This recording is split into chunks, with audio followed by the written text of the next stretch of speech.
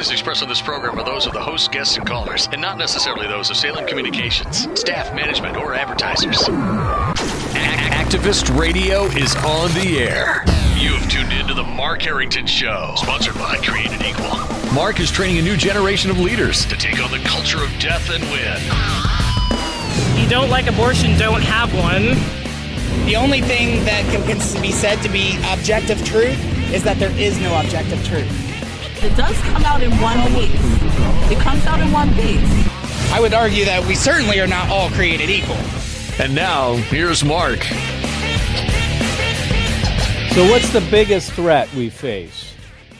That's the question I'm going to answer here on the Mark Harrington Show today. What is the biggest threat that we face as Americans, and specifically as the pro-life movement? More specifically than that, the preborn.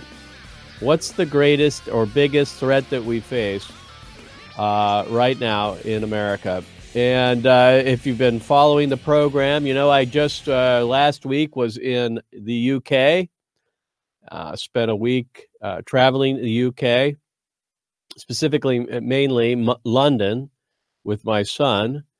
But I had an opportunity also to speak at the Clarkson Academy there in London, England, to the Center for Bioethical Reform UK, who were fighting to try to keep Northern Ireland free of abortion. Unfortunately, on Monday night at midnight, the British Parliament got its way and forced Northern Ireland to remove all limits on abortion. So here's another democratic nation, another free nation falling to abortion on demand, and it's happening all across the world. If you recall, last May, the nation of Ireland itself voted to legalize abortion. So we're seeing this all across the globe, that democratic nations are decriminalizing abortion. And then you look at the United States and you see something a little bit different. And that is, even though abortion's been decriminalized for 46 years, it's different than where we find it, at least the battle is different than in other places around the country, around the world. For example, I was in the UK. And in the UK, it's a very different situation. Abortion is institutionalized. It's hardly even discussed at any level. Both political parties, and there are several in the UK, but mainly there's the Labour Party and the Conservative Party. But most of the political parties are pro-abortion. You might find a smattering of pro-lifers, smattering of MPs, that is, members of parliament, on either side of the aisle. But for the most part, I mean, it's almost a done deal. There's very little debate on abortion. And that's why it was so easy for the Parliament, the British Parliament, to impose its will on the province of Northern Ireland. So things are a lot different over in the UK. They're a lot different in Europe. There's just not this divide on abortion, pro-life and pro-choice based on political parties. That's not the way it is in the United States. I mean, if you are running for federal office, and for that matter, increasingly at the state level, if you're a Republican, you have to be pro-life. If you're a Democrat, you've got to be pro-abortion. That's just how it is. Well, that's not how it is in much of the rest of the world. And that is because there's really very little fight going on abortion in other countries.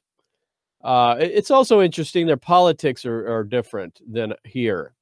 It's much more civil over there. You know, the British are more proper, if you will. They're more tolerant. You don't see it like it is in America, where there's this blood sport, this battle, outright just nastiness that has been characterized most recently with the attacks on Donald Trump and impeachment and all that stuff. It's not that way over there. People are a lot more friendlier, I guess, if you will. You could take it that way. I'm not sure that's a good thing, frankly. I'd rather be in America where you can say what you wish without being concerned about offending people. I think we've got it better here, obviously, with the First Amendment. It gives us wide, expressive rights to free speech, where in other parts of the world, including the UK, you don't see that. But anyway, what's happening around the world, these Democrat nations are taking and legalizing abortion, decriminalizing abortion.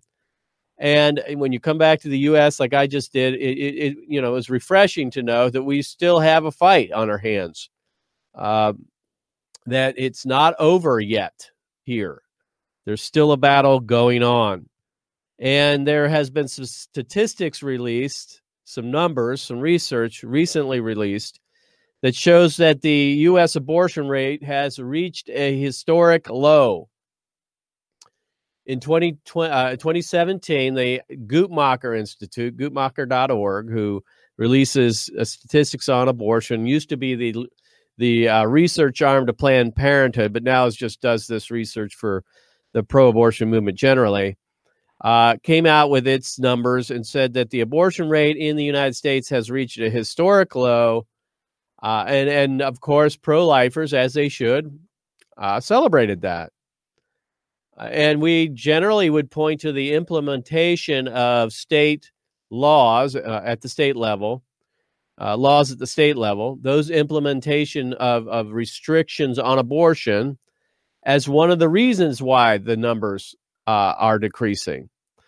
The other thing that pro-lifers look to are the closures of the abortion clinics themselves.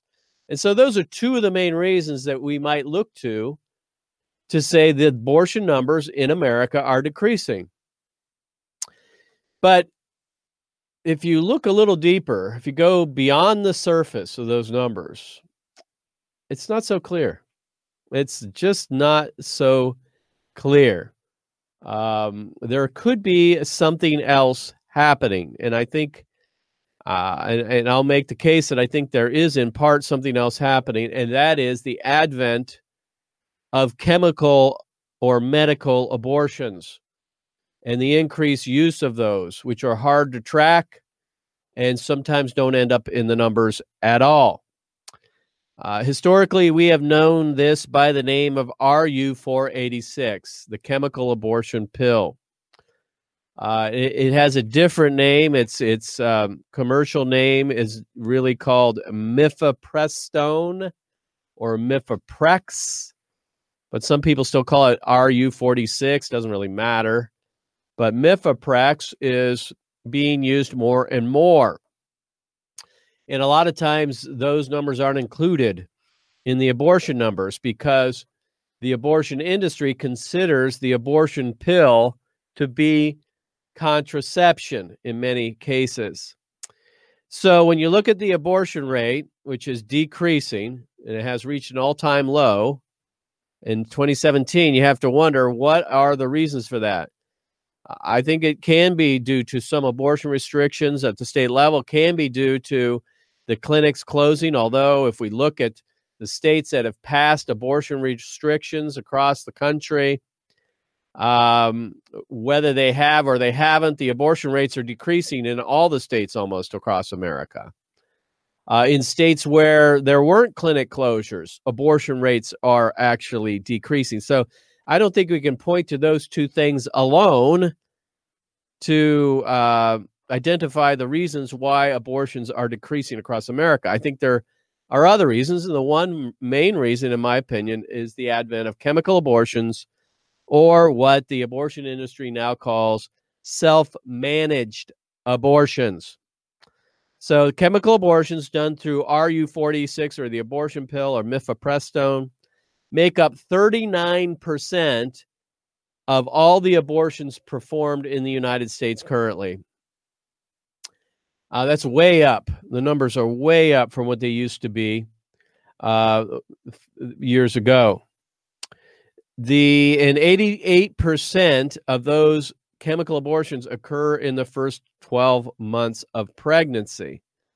And half of those in the first 12 months of pregnancy are done through the abortion pill. So when we look at these numbers, we could ask the question, well, are women choosing life more generally? And therefore there are fewer abortions? That's not necessarily the case. Our pregnancies decline. Are fewer women getting pregnant and therefore fewer abortions?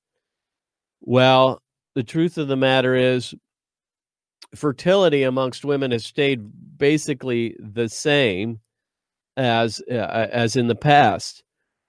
A lot of people look at the use of birth control generally as the reason, but again, that is not necessarily been increasing.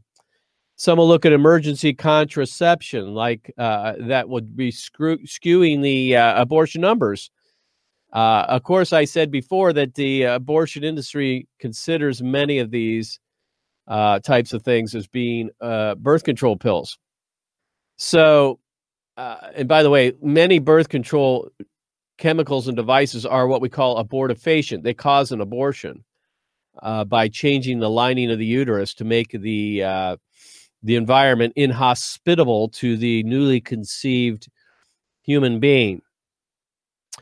The American College of Obstetricians and Gynecologists have also redefined pregnancy to include only implantation, not fertilization. So they've changed the terms of what is considered a pregnancy itself, which would also change if you're not going to consider fertilization the point at which a woman gets pregnant. You're going to consider implantation into the mother's uterus as that period of time when you consider a woman pregnant, then that's obviously going to change the numbers. All these things point to something that I think is very sobering, and that those numbers, although they're declining and we can celebrate those at a certain level, we need to realize that there's a lot of other things that are factoring into that.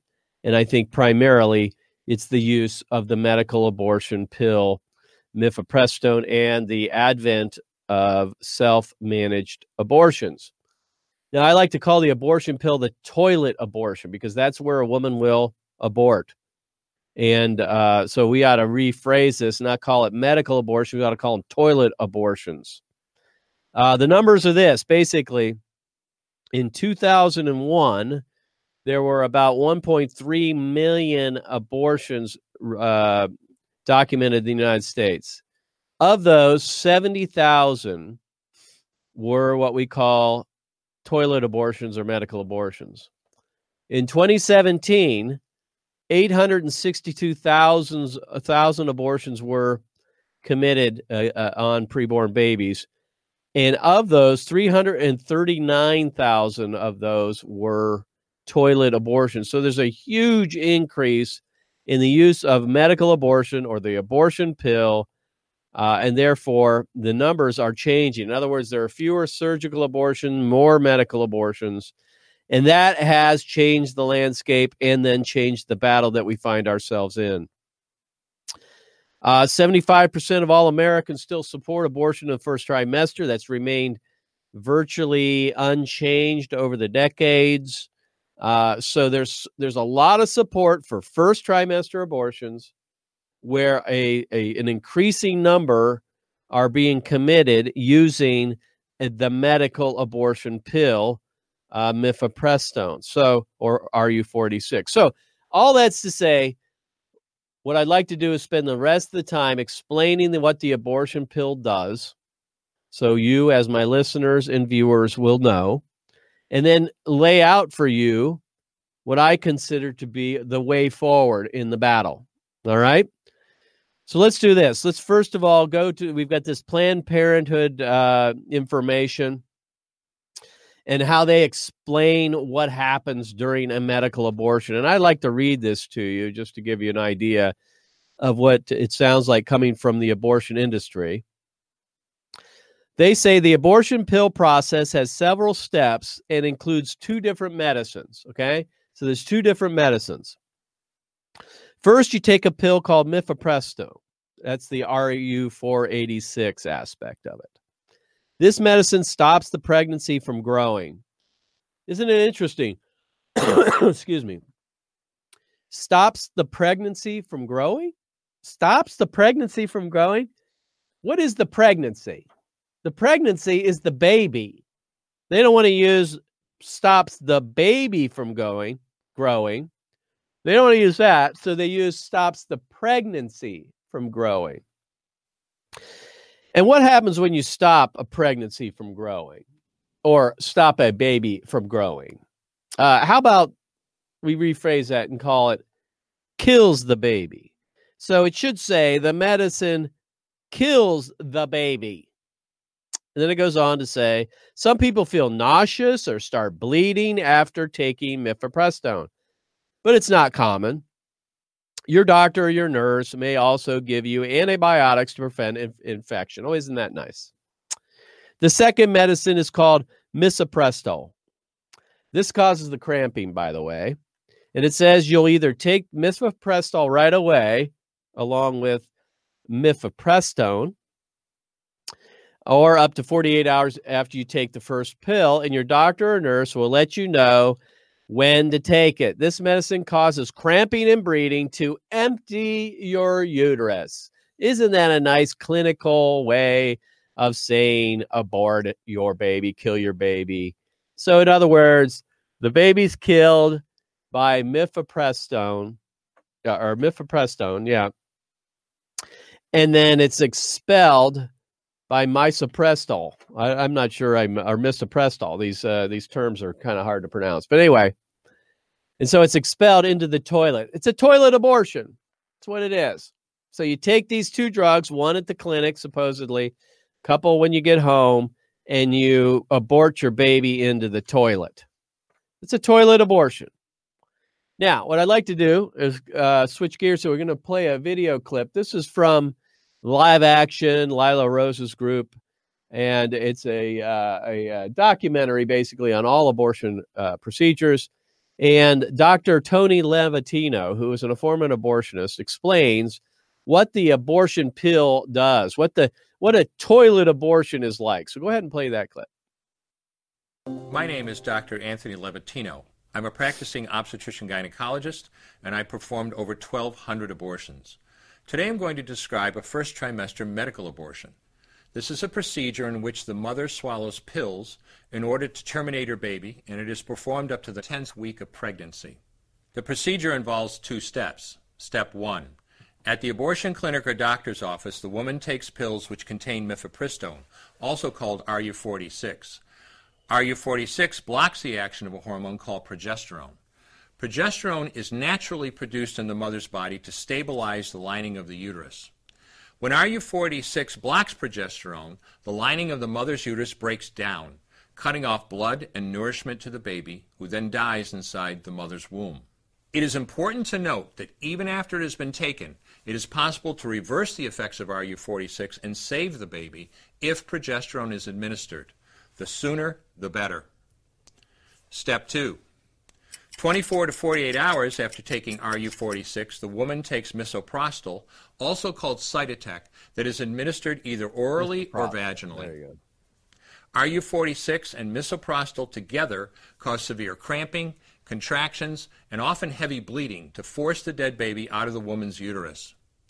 The process can be very intense and painful, and the bleeding and contractions can last from a few hours to several days. While she could lose her baby anytime and anywhere during this process, the woman will often sit on a toilet as she prepares to expel the child, which she will then flush. She may even see her dead baby within the pregnancy sac. At 9 weeks, for example, the baby will be almost an inch long, and if she looks carefully, she might be able to count the fingers and toes. After she has disposed of her baby, the woman may have bleeding and spotting for several weeks. Bleeding lasts, on average, 9 to 16 days. 8% of women bleed more than 30 days, and 1% require hospitalization because of heavy bleeding. The failure rate increases as the pregnancy progresses. If failure occurs, she will usually be offered a surgical abortion. For the mother, medical abortion often causes abdominal pain, nausea, vomiting, diarrhea, headache, and heavy bleeding. Maternal deaths have occurred, most frequently due to infection and undiagnosed ectopic pregnancy. As I mentioned at the beginning, I'm Dr. Anthony Levatino. There you go. That's good enough. Stop it there if you would. So when I started the program, I talked about the biggest threat facing America, and that is abortion. Now, people say, well, there's bigger threats. No, not really. because a nation that kills its children has no future, folks. I mean, literally, in that we can't actually replace ourselves, right? We're not going to procreate. And the shedding of innocent blood brings down nations, according to Scripture. So the biggest threat is abortion, and the biggest threat to the pro-life movement right now is this transition, this active pre-med. I mean, these folks are really working hard to bring into effect medical abortions, chemical abortions, toilet abortions, so that the earlier a woman gets pregnant, she can have an abortion, because Planned Parenthood has said several times in their marketing, if you're early, or if you're late, if you're late, act early. In other words, if you miss your what do you call it? I forget. There you go. If you miss your period, I had a mind block right there. If you miss your period, then you need to act early. And that's why they're pushing these abortion pills. And so why is this a threat to the pro-life movement? First of all, it's more difficult for us to target, if you will, or protest freestanding abortion clinics, because they're not going to be abortion clinics. I mean, a woman's going to be able to get this so-called medication from anywhere, possibly, right? From a doctor, or at some point over the counter. So the idea of sidewalk counseling, protesting, trying to prevent women from having abortions at surgical facilities will become less and less a viable option or method or tactic. Also, the abortionist can be virtually anyone. It's going to be your possibly the person that you get your drugs from at the drugstore, the pharmacist eventually, and that's where they're headed. This abortion pill, RU46, mifepristone, is more likely going to be offered over the counter. And if it is, what are you going to do? You're going to protest every pharmacy in America? I mean, it's going to be very difficult to do. And also, the difference between a surgical abortion where you're dismembering, decapitating a child is very graphic. It's gruesome. It's bloody. And of course, we have been using signs like that all over America for decades to show what abortion is and does. But a chemical abortion is very different. You're just taking a pill, right? I mean, it's still awful for a woman and the baby. It still is bloody, but it's not the dismembering, you see. And so people don't think it's that bad. They think, oh, I'm just going to take a pill. I'm going to go home and this is going to be over with, rather than a surgical procedure. And therefore, it creates some challenges for us as a movement. So we need to be transitioning to educating Americans on what the abortion pill does, what a toilet abortion is, and this video is a good way to do that. As well as we need to be focusing less on surgical abortions in our outreaches and more on the chemical abortion types. So when it comes to the pro-life movement, when we're looking at heartbeat bills and dismemberment bills and late-term abortion and infanticide, we need to be not emphasizing that as much and going and educating people and starting to make progress as it relates to the abortion pill, because there's nothing worse. Think about this. I mean, women are aborting their babies in the toilet. It's going into the sewer system. That can't be hygienic. There's got to be ways that we can restrict the use of the abortion pill as well. And then finally, we have a sign. I want to go ahead and put that up.